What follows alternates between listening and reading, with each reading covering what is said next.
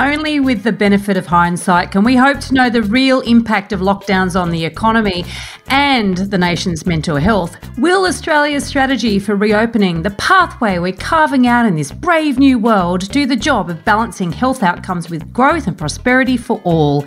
Am I sounding cynical? Are we actually being given the whole story? How well are we managing the health and economic trade-offs, and what might the next few months look like? Welcome to The Elephant in the Room. This is the podcast where we love to talk about the big things in property that never usually get talked about. I'm Veronica Morgan, real estate agent, buyer's agent, co-host of Foxtel's Location Australia, and author of Auction Ready. And I'm Chris Bates, mortgage broker. Before we get started, I need to let you know that nothing we say on here can be taken as personal advice. We always recommend you engage the services of a professional. Don't forget that you can access the transcript for this episode on the website, as well as download our free full or forecaster report, Which Experts Can You Trust to Get It Right? theelephantintheroom.com.au. With half the country in lockdown and Sydney just completing its third month, much has been made about the vaccination targets of 70% and 80% of eligible adults being our golden ticket to freedom. But what does this mean? Lockdown's a thing of the past? Get your passports ready and book your overseas trip? Not so fast. This vaccination pathway carrot that's been dangled in front of us is scant on detail. So today we've lined up for a dose of reality. We're joined by Brendan Coates, Economic Policy Program Director at the Grattan Institute, where they've been doing a lot of work on Australia's strategy for reopening. Brendan is no stranger to us. We've discussed housing affordability with him back in episode 89, whether young Aussies should be made to choose between super or home ownership in episode 124, and a pre-vaccination view on the new normal back in episode 153. Thank you so much for speaking with us today, Brendan. We're very keen to get a greater understanding of the national plan from you. Thanks, Veronica. Thanks, Chris. It's good to be with you. I should also mention that in a past life, I actually did do pandemic preparedness in Treasury. So I was involved when we actually did some of those exercises about a decade ago where we thought about what was going to happen. And, it's interesting what's happened since and what we thought about and what we didn't think about.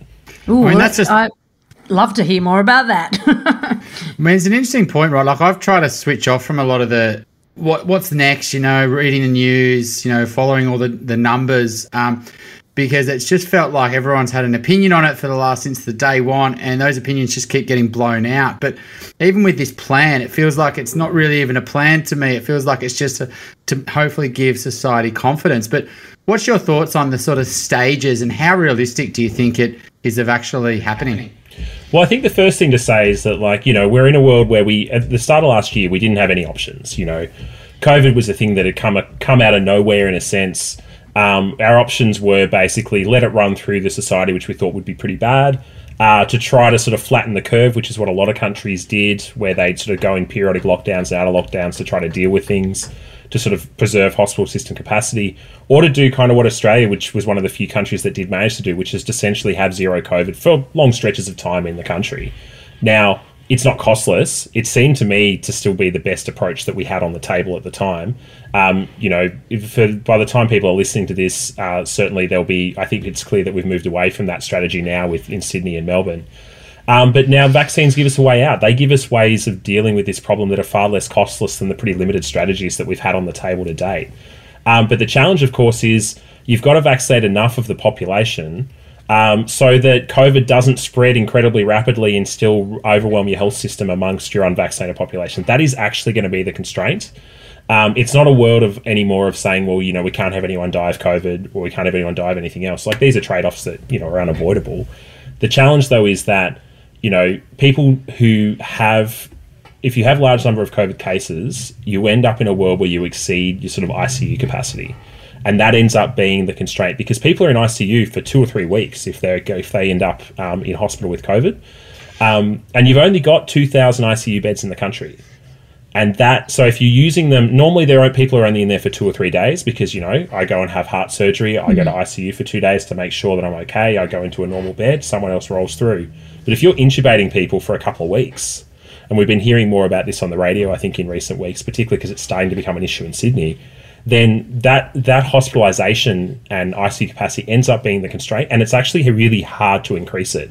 because it's not a case of just like buying a bunch of ventilators from Japan or China. The constraint is actually people. ICU has one nurse per one person who's in ICU. Maybe you can stretch it to two.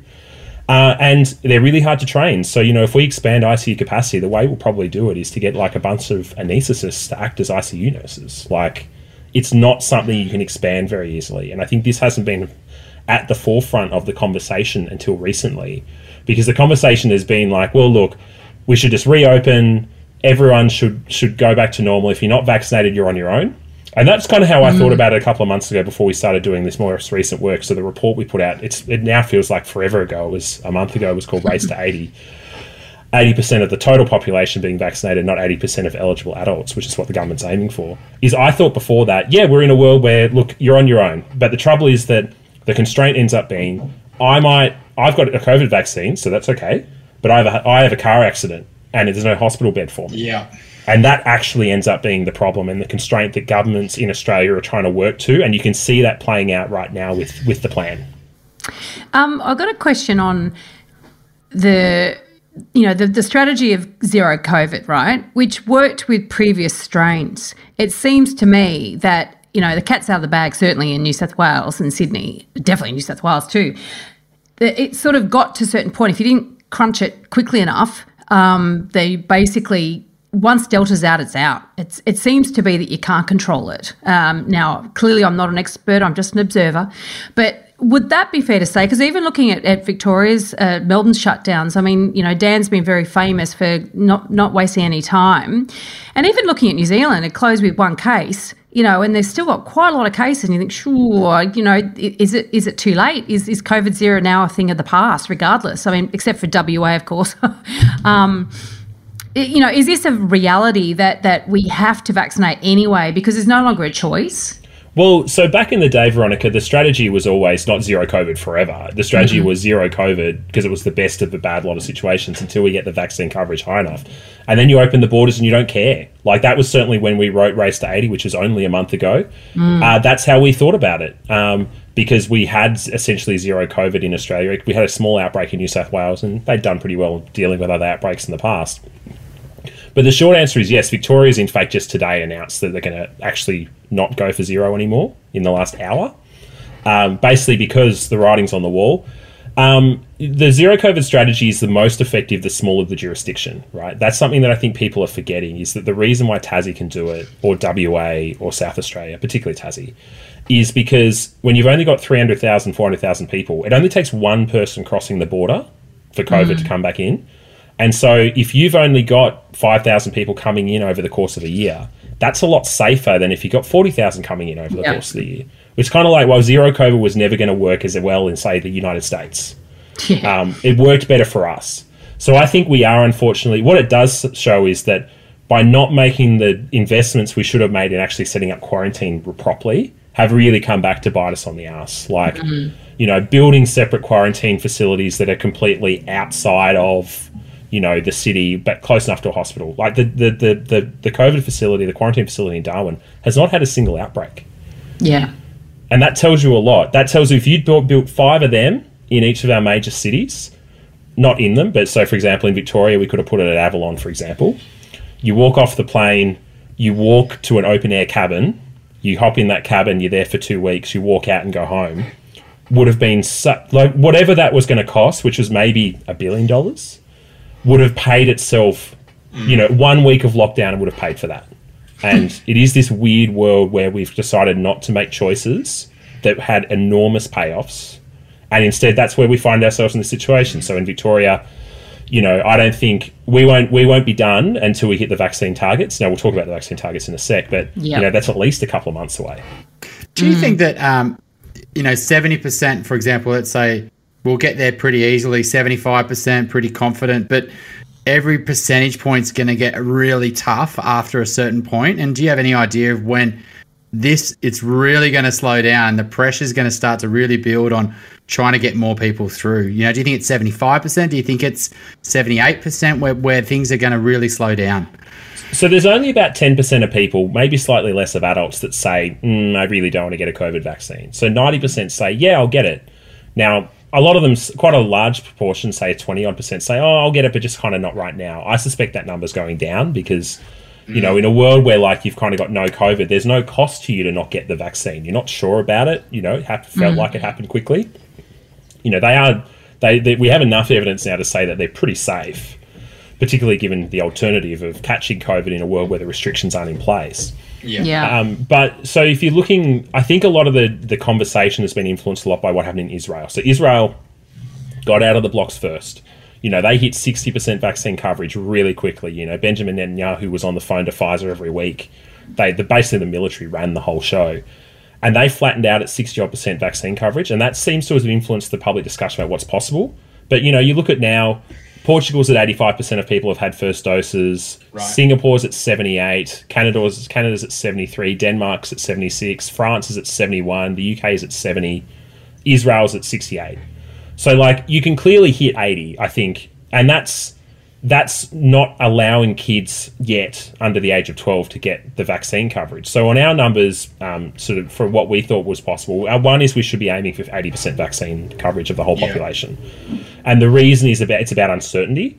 So we don't really know how infectious Delta is because you never get a random experiment where Delta just shows up and no one reacts. You've always got public health measures. You've always got all these other things. So trying to estimate how effective Delta is in the wild is really hard. And so you've kind of got a range. And the range is kind of between, you know, effective rates of, say 4 to 6. So if we're thinking about, like, non-restrictive restrictions being in place, like non-invasive ones, like maybe you wear a mask in the supermarket, but nothing else. And so what we found is you had to, if you reopening or relaxing restrictions is kind of a one-shot game. You only get one go at it. So, like, New South Wales has kind of run out, unfortunately, of space. So you can't experiment anymore because you're at 1,000 cases a day. Melbourne is at 100. You can experiment a little bit and not blow it up. If you're at 1 case a day, you've got a lot more space. And so if you relaxed your approach and sort of said, look, we're going to open up and cases explode, you're never going to get it back down in Sydney, right, if that happens. So you've got to be conservative about when you reopen things because it can get out of hand really quickly because your base rate's 1,000 cases. And I'm saying this in lockdown in Melbourne, right? Like, it's not as if it's like we're saying this not in the same jurisdiction, like in the same situation. And we went through it last year in Melbourne. So you're saying then that say somewhere in Brisbane, for instance, has got a better chance of actually being freer. Well, they're freer now, but that's only because they don't have any cases, but of being freer sooner if they get their vaccination rates up than Sydney does, or Melbourne even for that matter, but definitely Sydney, purely because if that curve that the modelling's been done on, it starts at, I keep hearing about this 1 case and 30 cases, you know, so that we're just so far along that curve that even though you just pick it up at wherever we are in terms of what can happen, there's just no room for error. Yeah, that's right. So, you know, pretty much everyone, I suspect, has heard of, like, the reproduction number by now. You can't have gone 18 months into the pandemic without having at least heard of it. People have gone along without hearing anything that's actually vaguely scientific. I'm putting a lot of faith in you know, the your listeners being relatively informed, because they're listening to this podcast. Have heard of this. Yes. So they're smart. they're at least thinking with a data-driven approach a bit more than the average person. You know, and so, you know, what we're talking about here is a reproduction rate. It takes about 5 days to incubate. And so if the reproduction rate's 1.2, that means I'll make it 2. Reproduction rate of 2 means first you have 5 cases, 5 days later you have 10. 5 days later you have 20, 5 days later you have 40. So exponential growth, it goes really quick. But even a reproduction rate of 1.2 or 1.3, which is what you got in Sydney, has allowed cases to go from like 100 a day to 1,000 a day over the course of a few weeks. And if that stays on that path, then you're at 6,000 a day or 7. And that's not a forecast. But, you know, that's kind of what that means, right?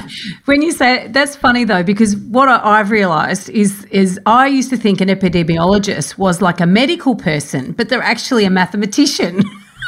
Yeah, no, that's right. It's all about just the power of exponential growth in...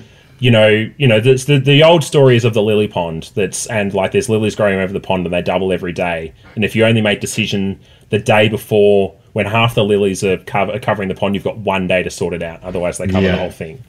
So, Brendan, I mean, I think, say we get to 80, which is a good goal, right? And that's the goal we should be aiming for. But, you know, from what I'm seeing is the 70% just keeps on getting banded about. And I think society's getting coded that at 70%, everything's going to be back to normal a little bit. From what I understand, the UK, you just said, is at 70%, and they have sort of let it go. You got full crowds at the football, for example. You got festivals. Societies, let it go. I mean, are they just not worrying about the ICU risk? Is that they're just sort of saying, we've just got to, our freedom matters more. Who cares if, our ICU beds get filled up? Is that what they're sort of saying over there? No. So what's interesting there is their version of the ABS, their statistical agency, the ONS, did a serology survey where they tested a bunch of people's blood, and they worked out that 92% of UK adults have COVID antibodies. Right. So that means at the time, maybe 60% were vaccinated, and the other 30% got it the hard way. Wow. What that means is, if all else equal, if we reopened at something like 60%, you would find 20% of people get it the hard way. And it means that what we do is we just delay all the costs and the pain of an out of control epidemic for 18 months and then experience them anyway. So is not getting COVID through society going to come back to bite us a little bit right here? We're going to have to be in lockdowns for longer.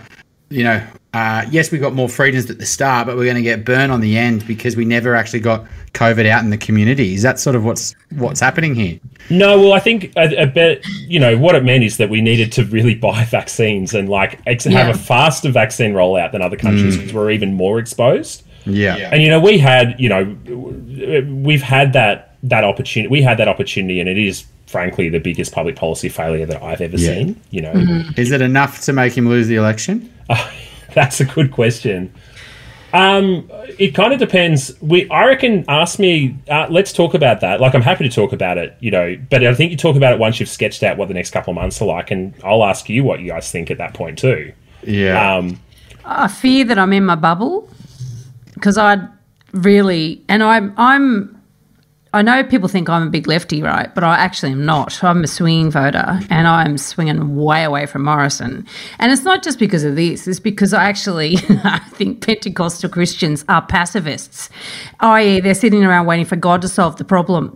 And I think that sort of typifies the way Morrison does everything. So we've actually had comments that we shouldn't get political. Yeah, I was going to say, Veronica, we're going to get another 1 star here for going political. But it's really because I dislike Pentecostal Christians more than I dislike but while we're here, though, Brendan, I mean, one of the things that Labor were going to the election was the negative gear policy, and they sort of put that one in the bin.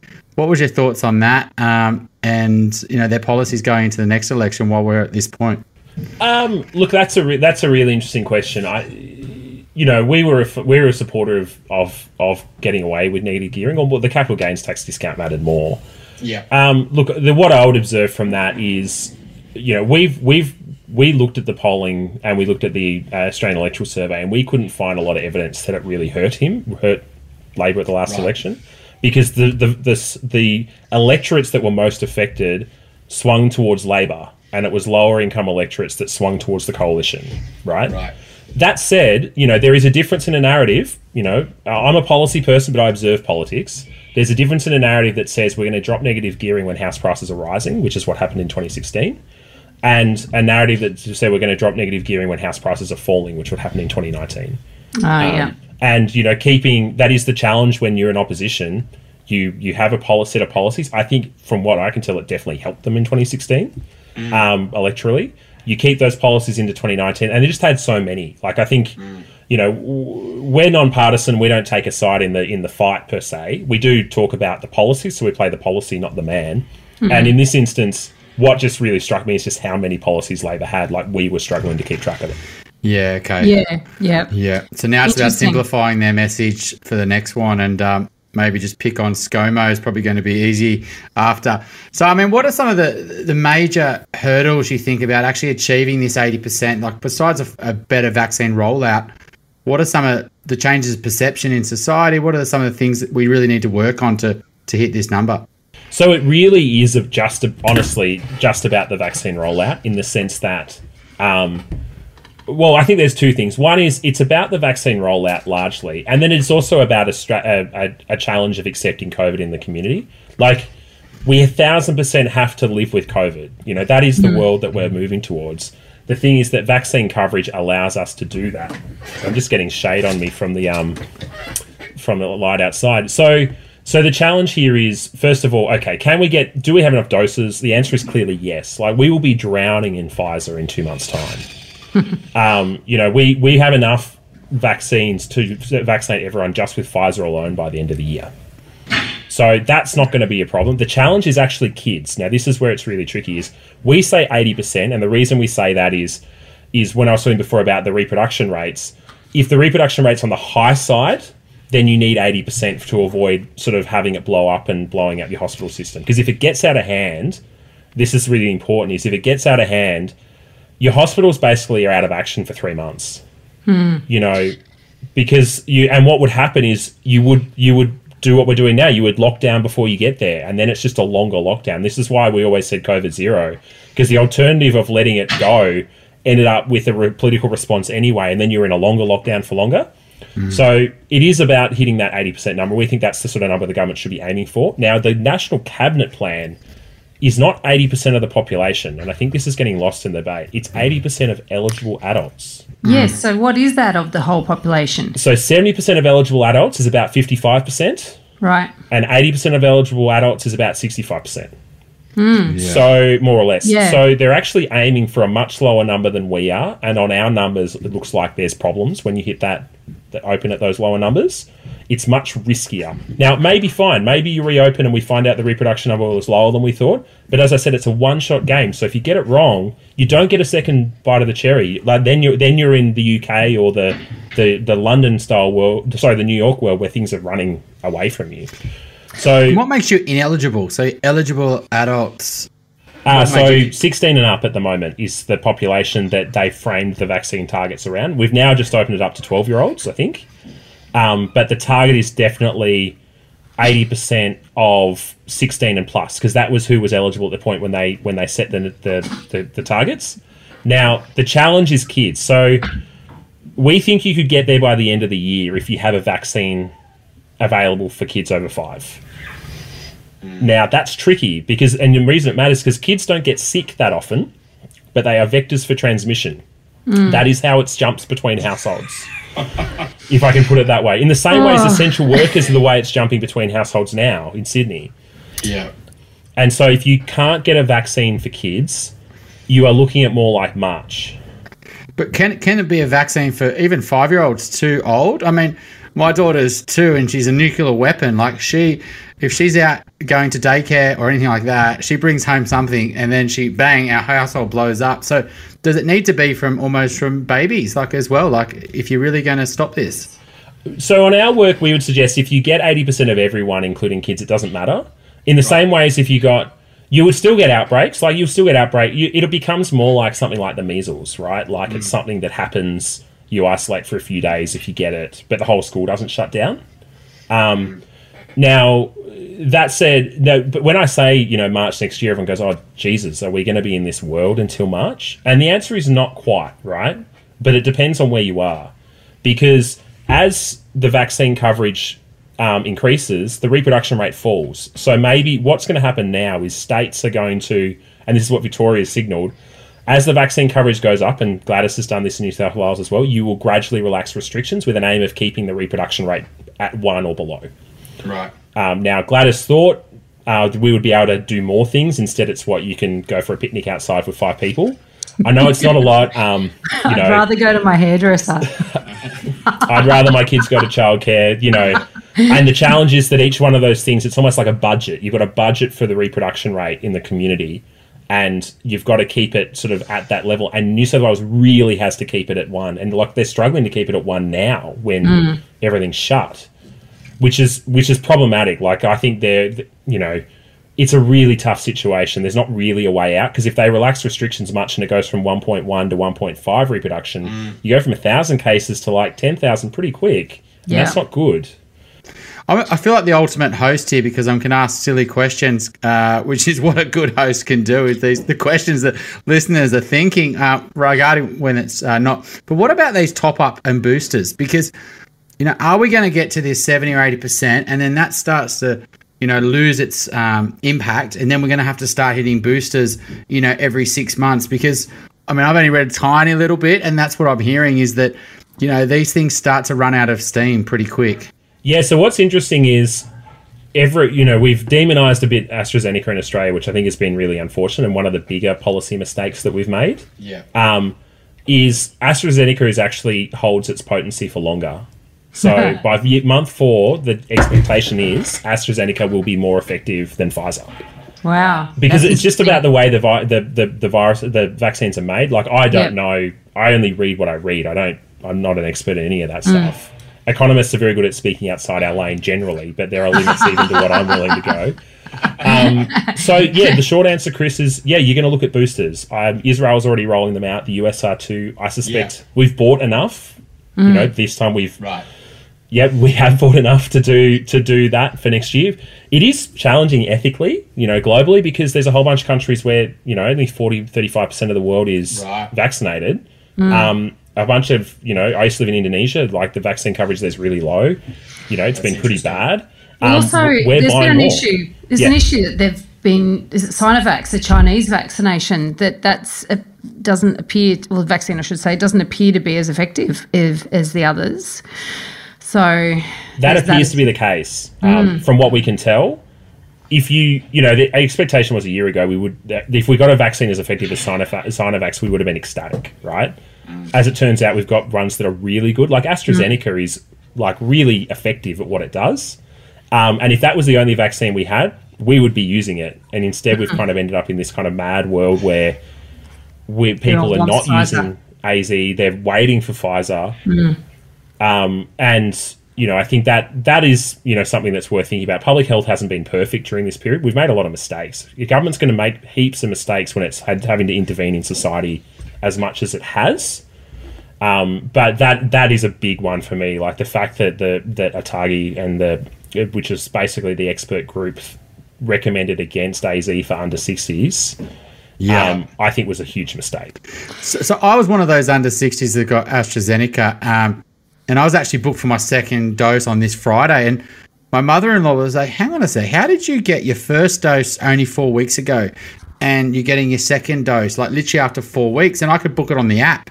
And I did some reading last night, and I'm meant to be waiting 8 weeks. And so I would have got through the cracks and got it booked with a 4-week gap. And so if I can do it within 4 weeks, is this going to be our next stuff up where the people getting their AstraZeneca is going to be too soon than what, because we're just trying to rush everyone through.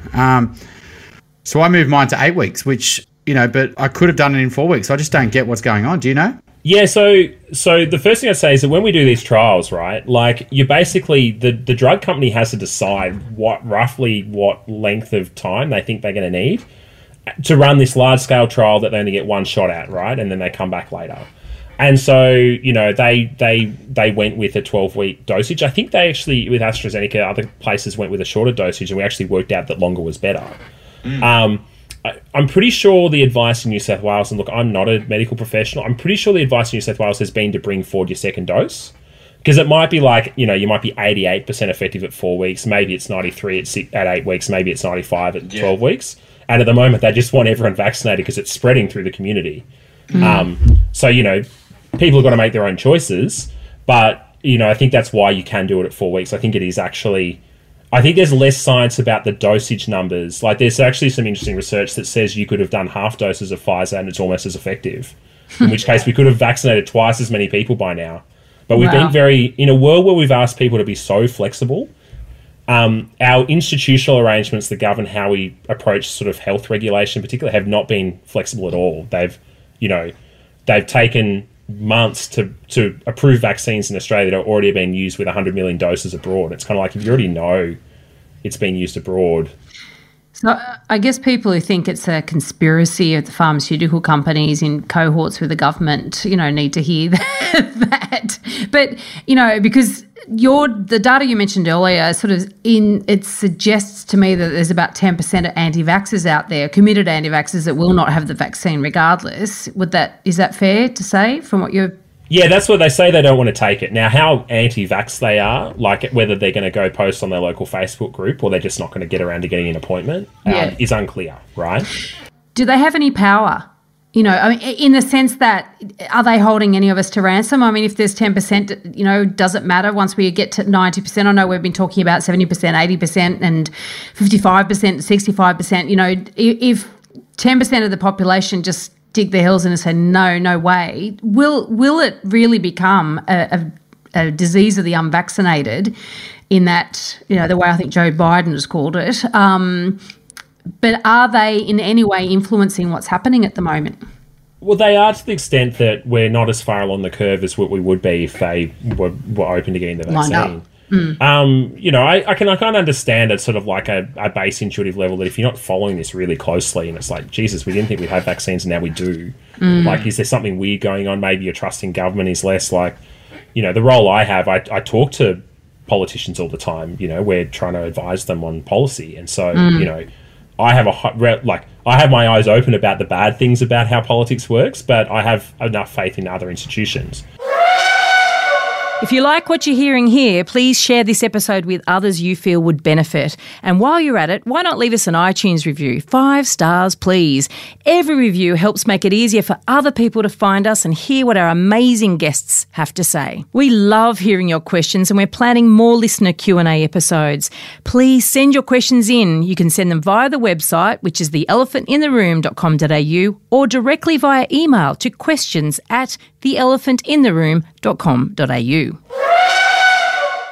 Where we're going to end up, though, Veronica, is a world where this is why things like vaccine passports, you know, domestic restrictions, that freedom's only being given to the vaccinated and not to the undervaccinated.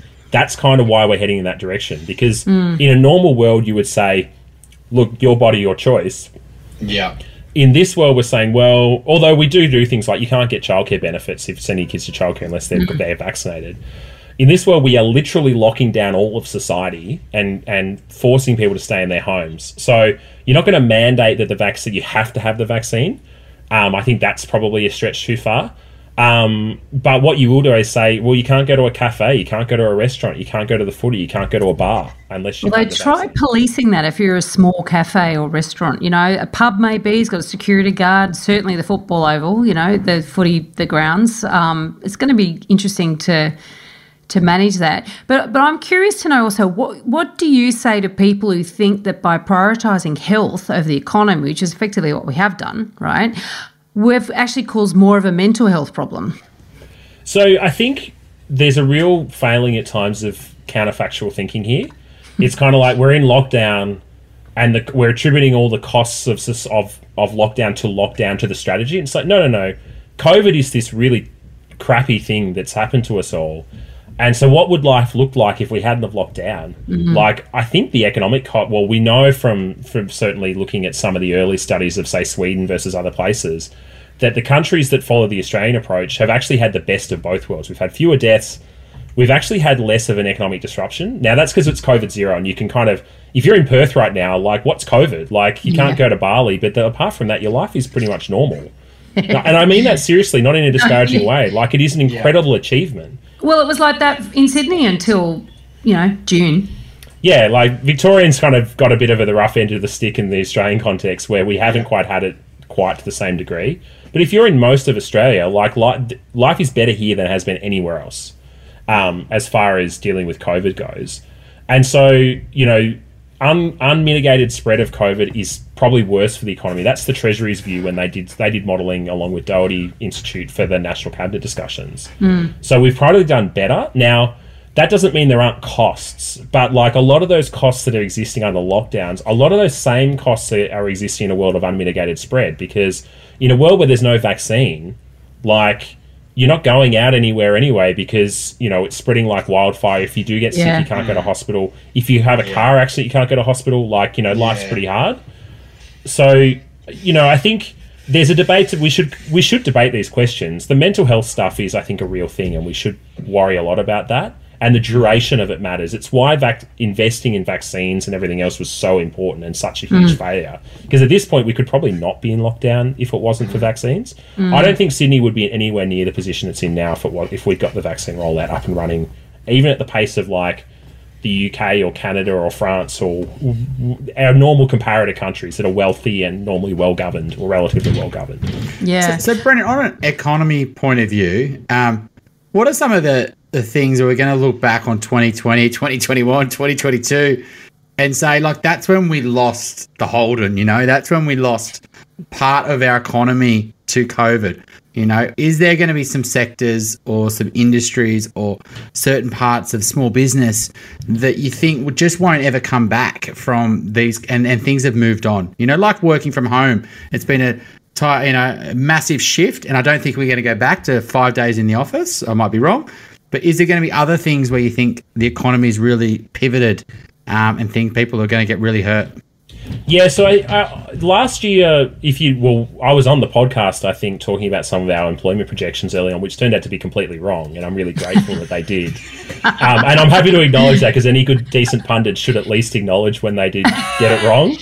Yeah. And we did. You will get a gold star in our full forecaster report for next year by never trust admitting me it. again. Like, I've learned that just not to make forecasts is the best way to do it. No, and we normally aren't in the forecasting game as much as, say, some of your other your guests on the podcast. But I think the big problem right now is last year we paid people to stay at home, and it wasn't perfect, but it worked pretty well. Yeah. You know, there was some, you know, Jerry Harvard's paid back his $6 million from Harvey Norman on JobKeeper in the last couple of days. What was he paid? Is that all of what he was paid? No, I think it was only what was paid to his stores, and then there's obviously the franchises that he doesn't own. Got it. But, you know, there was always going to be a bunch of waste, and I don't think we should look back at that as, like, maybe we could have done a better job, but it's pretty hard to. Like, I helped design the 2008 stimulus, and, like, literally we did it in a weekend, right? Like, that's just how things work. Speed is important, isn't it, at that point? It's a crisis. You need help then, right? That's right. And, you know, I remember at the time, like, it used to be a great story to say I'd spent $10 billion in a weekend. And now I know the guys that actually designed JobKeeper, and they're just like, that's not much of a story anymore. Like, we lost $70 billion down the back of a couch. Like, I mean, while you're there, Brendan, what is the debt impact, though? Like, let's say like most sectors come back, right? And maybe some businesses don't survive. And I really do feel it's a really story that's getting lost at the moment, is the small business impact that is, you know, growing for a lot of society. But what is the government sort of credit card bill sort of risen that we're going to really have to pay back? And how long is that going to take us? You know, because that's really one of the costs that we can't run away from, right? Yeah, so, like, we've obviously accumulated a bunch of debt. What's interesting is the interest cost on that debt is less now than what it was before COVID. Yeah. You know, it kind of depends on what you think is going to happen to interest rates. And I think most economists will tell you now that secular stagnation is a real thing. Larry Summers, basically, you know, there's global inequality and aging population means that interest rates, there's too much savings and not enough investment as demand for those savings, which means interest rates have fallen. I don't think that world's going away anytime soon. So, look, there's a forecast for your listeners. And so, you know, in that world, then, like, the debt is kind of sustainable. Like, we are in a world where, you know, there's an opportunity cost. You're giving up spending that money on something else, but I think we spent it on the right thing, i.e. we spent it to keep the economy whole while we locked down and went through this mess. But I think the long-term costs of that are actually not as big as people think. Yeah. There is a medium-term fiscal challenge in Australia in the context that the population's aging. Now, you could deal with that by raising taxes. You could deal with that by cutting spending. Those are both politically difficult. So it's not an unsolvable problem, but it's the actual underlying economic costs of it are not that high, and certainly nowhere near as high as the next best option, which would have been to not pay people, which would have been far worse. The bigger problem, Chris, at the moment is we're really not paying people anywhere near as much as we were last year. And I did a podcast a couple of weeks ago with small businesses, and it was, you know, it is, you know, they've basically been thrown under the bus, and they're having to incur the costs themselves on their own balance sheets that last year we shared across the community. And I don't understand why we're making different choices now. Partly it's politics. You know, the government clearly doesn't want JobKeeper to return because it would remind everyone of the overspending on some things. But we, in a world where we're requiring for everyone to stay at home for months at a time, morally, you can't expect small businesses and workers to bear that cost on their own balance sheets. That's something we should be sharing across the community more. And I don't really understand the logic where we're being spendthrift on that right now. The economic costs of not doing it will be much higher. So the parts you asked before about what are the parts of the economy that might, you know, struggle, I think if you're working in commercial office space, things are not looking great because, I don't expect to go back to work 5 days a week in the office. In fact, I'm probably going to buy a bigger house instead so I can work from home. So you've got sectors like that are going to struggle. We're not really going to get back into a world where international travel is going to be going gangbusters again until sometime next year.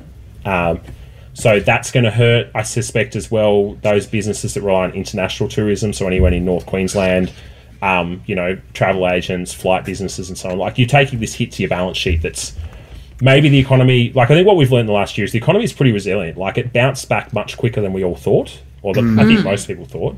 And the reason for that is because we paid people to sort of preserve it, to snap freeze it, and then when we thought it out, things were kind of okay. So I think the long-term economic costs are probably going to be less than you think.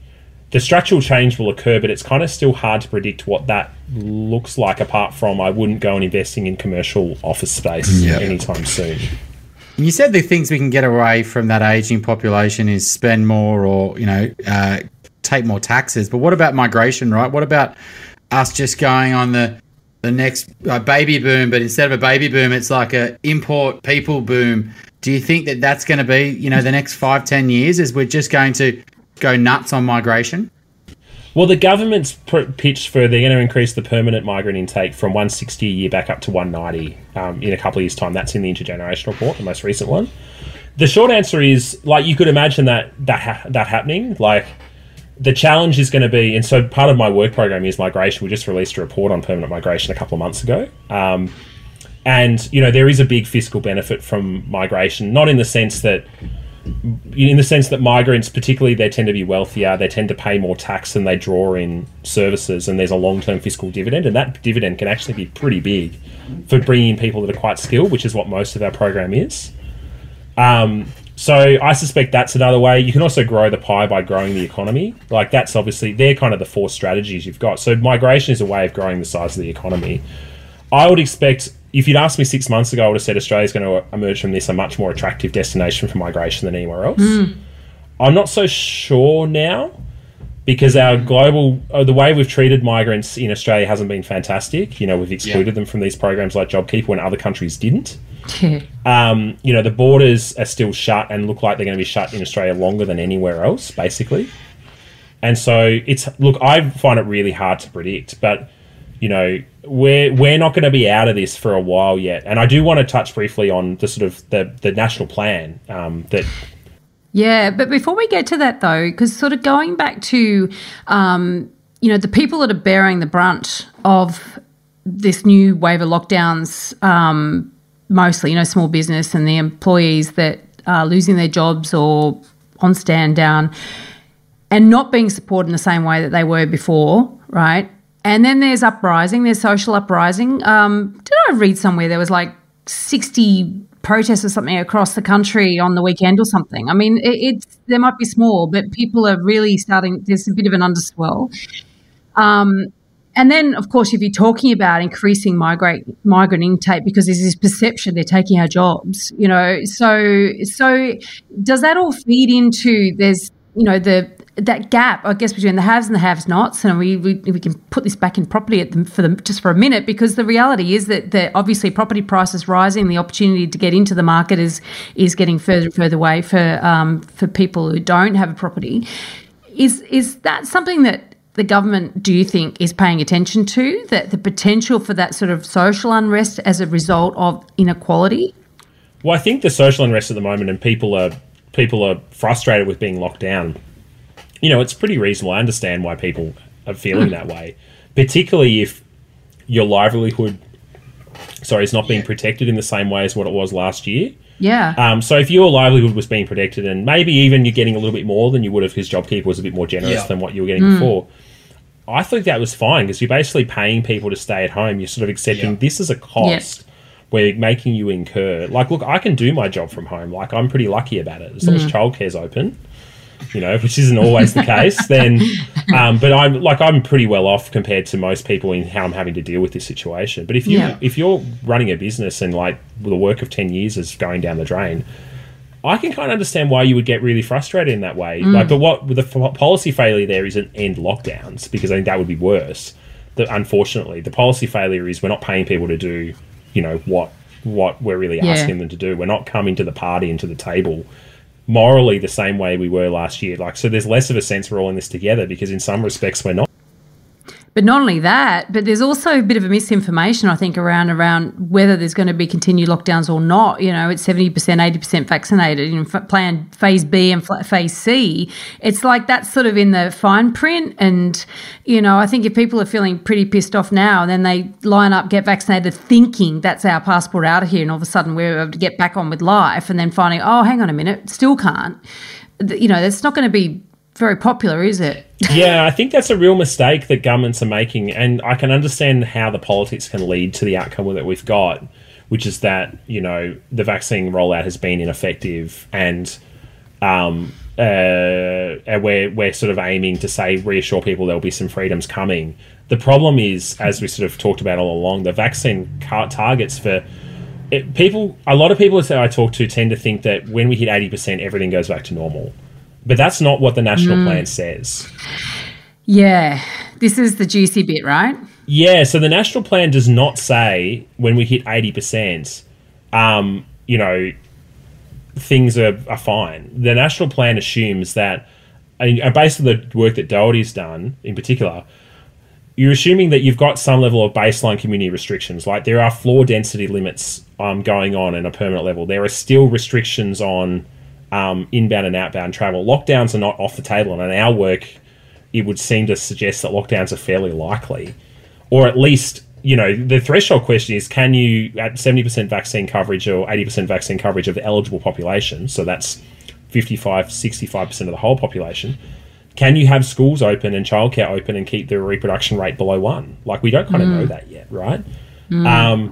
And so what Doherty has done is only model phase B.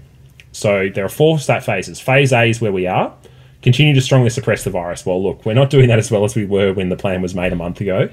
Phase B is minimise serious illness and death from COVID with low-level restrictions, and expecting that, lockdowns are less likely but possible. Phase C, when we hit 80% eligible population, is live with the virus, minimise serious illness and death. We still keep baseline restrictions in place. We still have lockdowns. We still have restrictions on a bunch of things. And then phase D is when everything reopens. Now, Grattan just modelled phase D, and we think you need 80% of the whole population. And even 80% is not possibly not enough. At that point, if you're starting at 0 cases, then the ref starts above 1, but your vaccine coverage keeps going up, so that you outrun the virus in a sense. So when the government is saying 70% you'll get some freedoms, 80% you get some freedoms, particularly when COVID's in the community, which makes the task harder, you're probably looking at less restrictions. You're looking at the kind of rules that Victoria and New South Wales are rolling out now, which is that you gradually open up, test which things kick it above 1, but like schools are a big source of transmission, childcare's a source of transmission. So it doesn't mean things go back to normal. And I think people are expecting that it's going to be, and they're going to be really pissed off when it's not. And the politics come down to, who do you blame? Do you blame Scott Morrison for the vaccine rollout?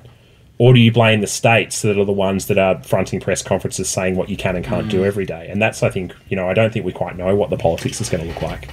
So do you think there's going to be a massive budget spend next year? Because when will the election be? Will the election probably be, he can do it before or after, can't he? It's got to be by May, I think, was the last time that they can go to an election, which means the election itself could be... I'm not sure if the election has to be in May, or it can be called in May for June. Yeah. So the budget's going to be before that, right? Well, budget's normally in May, but we sometimes move it forward, sometimes we push it back. You can do whatever you want. It's just a convention. So do you think that, though, just sort of forecasting next year, do you think that we're probably still going to be living with the virus, probably still going to be living with lockdowns next year? We may get to that 80-90% range by March sort of time. What are you thinking? So we're, based on current trends, we'll hit 80% of the 16-plus population, in mid-November. New South Wales will get there earlier. Now, that's partly because you've got COVID and therefore you're going to get any vaccines. It's partly because more Pfizer doses are being shipped to New South Wales than elsewhere. That means you could hit 80% by the end of the year, I think. If things keep going the way they are, I think we should be able to hit 80 by the end of the year. I suspect you'll probably see more mandates of you can't go to the restaurant or the footy unless you're vaccinated, and that will actually be the thing that pushes the vaccine rates up, and that's justified. Then you're going into 2022. Do you reckon you can go travel regionally though? Can I go to the South Coast? Like, do you think at 80%, or do you reckon it'll still be a city LGA lockdowns? You mean 80% of the government's targets? Yeah. I think Chris, it kind of depends where the numbers are at. Because if the numbers are at 10,000 or 5,000 cases a day, and like, again, these aren't forecasts, this is just speculation.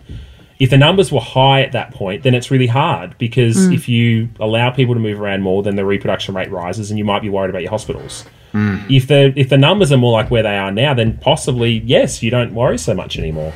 We haven't done that work. I suspect Doherty is going to have to do that work for the government in the next little bit.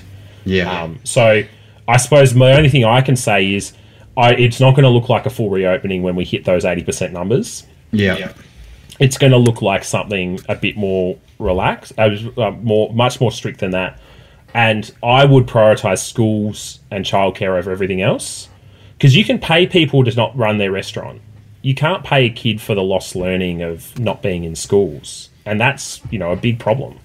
And also, more people can work from home if their kids are at school. Let's face it. So it is interesting, because obviously, there's this expectation that I think is allowed by the government to be fostered, that yes, on 70 and 80%, we're going to be almost back to normal. Certainly at 80%, I think a lot of people I talk to, they seem to feel that is, they say it. So, and I do, I listen quite carefully to what is being said by the politicians, and it's a real economy of information and detail. And it's interesting what you say about Doherty hasn't even modelled out phase D, so therefore there's no numbers there to work to, no targets. That's even a bit scary in itself, to think that that's the ultimate, living with COVID. That's sort of what it looks like, but we don't know actually what's required to get there. Is that partly because we're still learning as we go? We're observing what's happening overseas, and we're sort of testing what's happening here. So it's like, to model it now is almost a bit premature. Yeah, well, look, having gone through an exercise where we modelled a month ago, assuming 0 cases sort of run more or less through the end of the year, and then we reopened, like, things are looking different. And that's what Doherty said. Like, they've said it's too uncertain to do phase D yet. And also, I think they were only asked by the government to do phase B. So they're only being commissioned by the government to do certain things. On the sort of like the messages from politicians, I think this is kind of this dichotomy between 80% of the eligible population and what that entails, and 80% of the total population and what that entails for your freedoms, is what's driving the rhetoric from Queensland and WA. So, they're saying they're not going to relax restrictions at 80%. And if they're at COVID 0 at that point, that's the right call. Yeah. You leave it in place until, not forever, who knows what WA is going to do. It does have its own politics and its own identity. But, you're in a world where you probably don't let it in until you get to 80% of the whole population. Now, maybe in 2 months' time, they've got COVID from a truck driver from over east anyway, and it doesn't matter. And we're all gradually, everyone falls like dominoes and ends up in like Victoria and New South Wales. But I think it's unhelpful that they're not being explicit, that they're not having the conversation yet that they're going to have to let it in eventually, because we have to do that. Like, we can't stay locked down forever. I don't know anyone that genuinely says we should just stay locked down and never re-engage with the world, even though that's the meme that comes from criticism of zero COVID. It's certainly not what we think. We want to live with COVID, but there's different ways of living with COVID, and not overwhelming your hospital system seems like a pretty good way to me. So what should the government be doing now? I mean, you go, Veronica, if you want. Yeah, no, I was just, because, it's interesting you drew that distinction between the measurement is the ICU beds, not the deaths. Because of course deaths come after the lack of ICU beds anyway, right? So it's just like you don't even want to contemplate what could happen if we don't have the capacity to help those chronically ill patients. but also the knock-on effect of all the people that die of other things that would otherwise have been treated in an ICU bed that's no longer available. And it's funny because one of those arguments you hear from people who are sort of a bit anti-vax, and they're going, oh, you know, all these people dying of COVID, or dying of pneumonia, and it's marked down that they died of COVID because if they had COVID, that's marked as a cause of death. And I'm like, well, what about all the people that died of a car accident but because they couldn't get an ICU bed, and they would have got one had it not been for a COVID patient being in that bed? Does their death get marked down to being due to COVID also? You know, you sort of can't have it both ways, right? Well, there's a sense to which that sort of anti-lockdown crowd has framed and owned, like, look, there are health displacement costs from being locked down, and saying people aren't going and getting tested for cancer. But those same people wouldn't go and get tested for cancer if the place they were most likely to get COVID was the place they were getting tested for cancer. Like, it's a two-way street. Exactly. That's easy way out. So, I mean, besides helping small businesses, like, because what I'm thinking about is probably the economy side of it. And the health side, who knows, right? What's going to happen, and vaccines and rollouts and stuff like that. But how's that sort of going to play into interest rates? How's that going to play into the economy? What's that going to impact our migration and et cetera? What should the government, you know, because Scott Morrison's got the election next year. What should he be really doing here from a policy point of view? Because he's sort of just focusing on this vaccine rollout, but really, should he just be going and spending? I know you're in the policy space. Should he be going spending a lot more cash, doing another type of round of JobKeeper? Should he be doing another funding line to the banks? You know, what should be happening that's not happening at a government level from a, you know, spending point of view? I think it's fair to say that, like, what the unemployment got down to, 4.8 or lower. You know, it got low before COVID, before the latest lockdowns. So, like, the underlying economy is, like, running around with a bunch of liquidity and looking pretty good. You know, so for what should the government do? Well, look, they could do more now, and that would make the rollout on the other side, the recovery on the other side, faster. That, you know, we don't know where the rate of unemployment is that starts to see inflation rise. My guess is it looks like it's probably got a 3 in front of it rather than a 4. Like, you know, just from what we've seen, like, the US got down to low 3s, and unemployment and inflation wasn't rising much there either. Yeah, right. So I think we're in a world where you've got more spare capacity in the economy than we realise. So in a sense, there's a payoff to doing more stimulus and more support. You should certainly pay people to stay at home. And if you did that, that's probably enough extra stimulus, because that in itself, if you pay people properly, you are probably talking another 10, 20, $30 billion into the economy over the last 6 months of the year. Like, that would be a lot of money. Yeah. You know, you can get 40% of your costs covered. I think it's under JobSaver. For small businesses, it should be 70 or 80. Like, the program should be twice the size. So that itself probably does a lot of the work for you. Like, the RBA saying they're not going to do more, or has sort of had been saying they're going to keep tapering off the sort of quantitative easing they'd been doing. You know, I don't understand why you wouldn't keep going in a world when your inflation is still well below your target. Like, they have probably not done as much as they should have over time, and it's hard to explain why they're not doing more when they've got the scope, given that you haven't hit your target, and you haven't hit your inflation target for, say, 6 years. Beyond that, though, you know, we obviously want to spend as much as we can. Whatever it takes to get the vaccine coverage up, spend it. But I think sticks are probably going to be more effective than carrots here. So we recommended, like, a lottery, $10 million a week for 10 weeks, or for 8 weeks from start of November through the end of the year. So starting on Melbourne Cup Day, because we are Victorians. But, you know, you should do all those things. Beyond that, you probably got to see what the economy looks like. But you know, we're still a long way from full employment. We're a long way from inflation rising. That kind of suggests to me you got spare capacity you could use. Would stimulus work right now? Just straight up normal stimulus? Probably not as effectively, because people can't go and spend the money. It's more about keeping people safe. Keeping their balance sheets secure. Going into next year, I think what'll be interesting is I wouldn't expect rates to rise much, if at all, for a while. The RBA has become much clearer that they will not increase rates until inflation is sustainably back within 2 to 3% and wages are growing. And I feel like we're a while before that happens. Yeah. Well, I imagine these most recent lockdowns would have put a bit of a kick in the teeth of that idea anyway, right? I think so. And is it just me? I mean, they're pretty much waiting, hoping that the house prices will just sort of, you know, peter off, really, right? They're hoping that the growth will slow down and affordability constraints will kick in, and then that will take the whole pressure off from rising rates just to slow down asset price growth. But And what happens if prices just keep on rising, you know, and affordability just keeps on getting stretched? You know, do you think that at some point they're going to have to raise rates just to slow down, you know, basically investors start coming back into the market? You know, these things could definitely start to happen if they don't increase rates, and they in 2023 or 2024 they're still at zero.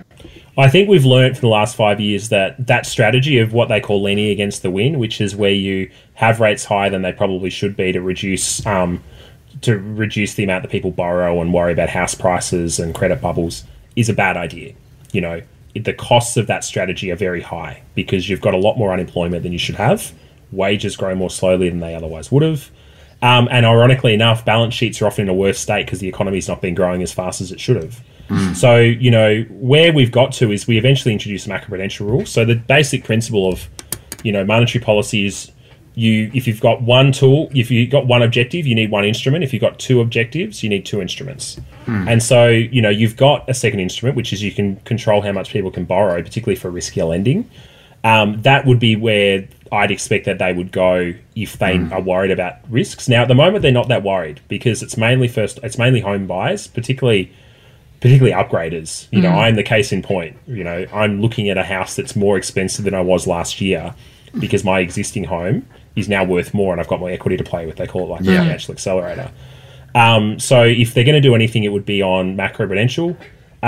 They seem very relaxed about that at the moment, and it's because who's borrowing more money at the moment are probably more secure credits, so they're not worried about the banks. So I don't expect rates to rise. I wouldn't expect that to happen for a while. Macro proves, and the Reserve Bank governor has said that they will not do that again. You know, he has said that in his speeches.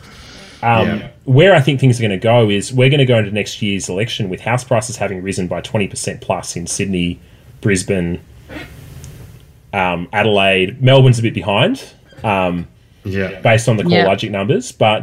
And so I suspect Labor's not going to want to do something like negative gearing. So what you're probably going to see is a competition about who can do something that sounds good for first home buyers. So can you extend the deposit guarantee scheme? Do you do a shared equity scheme where the government buys part of your house for you? Which the latter is not, there is a policy case you can make for why that's not a terrible idea for people who don't have access to the bank of mum and dad. And things like of that nature. I think you're going to have an election that's about about retail politics, about what you can offer that's going to sound good to the electorate, and not things that are probably going to make an enormous difference, because all the things that would make a big difference in our work, they're really hard. It's boosting, relaxing planning rules and attractive places to live, so you get more townhouses and apartments built in the most expensive areas of Sydney and Melbourne. Like, that's hard. Negative gearing and CGT reform for investors, that's pretty hard. Including the home in the assets test for the age pension, that's really hard.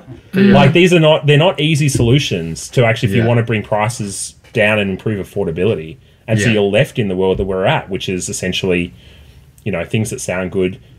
Some things will make more difference than others. Like the shared equity scheme, I think probably is not a bad idea. But it's tricky. Like, these are the policies I'd expect governments to look at and politicians to look at going into the next election. Brendan, we've got to ask you, have you got a property dumbo that you want to throw in that you've heard recently? I know you've been on here 4 times, I think. So look, I'm just amazed at the amount of people that will buy it, because in Melbourne you can't do inspections, right? Is the amount of people that will buy a house without ever seeing it. You know, I find the idea that you're going to spend, you know, 6 times your annual income buying a house and never see the property, you know, it's just quite confronting. Can you drive past it though? If you could walk past as part of your hourly exercise. As long as it's within, 5Ks of where you live. 5Ks, yeah, that's right. 5Ks. Luckily, the place I'm looking at is 5Ks exactly from my current house. I think it's because there's permits in New South Wales, isn't there, Veronica? Like, if you wanted to go and look at a property, you can get a permit if it's outside is it LGA? Yeah, you know, it's funny. I don't know about the permits. I do know that as a real estate agent, I'm considered essential worker, which is fabulous, and so I can go outside my LGA. However, if I was in one of those stricter lockdown LGAs, I couldn't go outside my the LGA. So it does depend on where you are. But I can go into one of those LGAs and then out again. I just can't exit it if I live in that LGA. Right. Yeah, and but then, there must be a loophole because you can leave Sydney to go and look for property up in Byron Bay, Yes. Famously done, infamously done, I should say. But that's been tightened. Oh, I love the fact it's been tightened. You're not allowed to leave Sydney. It's amazing. Can't leave Sydney. Oh, but you can go up there looking for an investment property. So that's been tightened. So you can only go up there if you're going to move up there. So, of course, everyone's going to move up there. It's just a bit ridiculous. So I figure then if you're within one of those LGAs, surely if you can go to Byron Bay to look for a property if I'm going to live up there, surely you could go to the next LGA and look at a property if you're going to live there. Yeah. So in Victoria, you'll be able to, you can't physically inspect anything, and there are houses selling at the moment, That is a Dumbo without seeing it. Massive Dumbo. From 23rd of September, you can, if the property's vacant, you can have one person go and look at it. Yeah. Yeah. Which is just, looking at hundreds really of properties, Veronica, and you'd say this, like, sometimes you get completely hoodwinked, I guess. Like, you see the photos, the street, everything looks great. You can't get see in how the front high door, and then there's something glaringly wrong with the property, right? It just got this weird feel. Hallways are too narrow, or just ceiling height's really low. Yeah, it smells. The neighbour's got something out the backyard that completely, or there's a creek that's got mosquitoes. Like, just things that you need to experience, and and wouldn't it be bad, right? If you bought a property, you got so excited, you went in there, got your keys, and then as soon as you walked in, you realised that you made a massive mistake. And I'm sure there's people coming out on the other side with $1 million plus decision. So great Dumbo, Brendan. Thanks so much for coming on, mate. And it'd be interesting to have another chat next year sometime because we'll see how this election's going to go. Thanks very much, Chris, Veronica. A pleasure as always. And all the best with your purchase. If you're looking to buy your dream home or an investment property in Sydney's inner west, eastern suburbs or North Shore, my team and I can help you buy without regrets. Reach out via my website, gooddeeds.com.au. If you're looking to buy your first home, thinking of upgrading into a new one, or purchasing an investment property anywhere in Australia, my team love to carefully guide you on this journey. And most importantly, get the finance right. Reach out via our website, wealthful.com.au. Thanks for joining us. We'd love to see you again. And remember, don't be a Dumbo.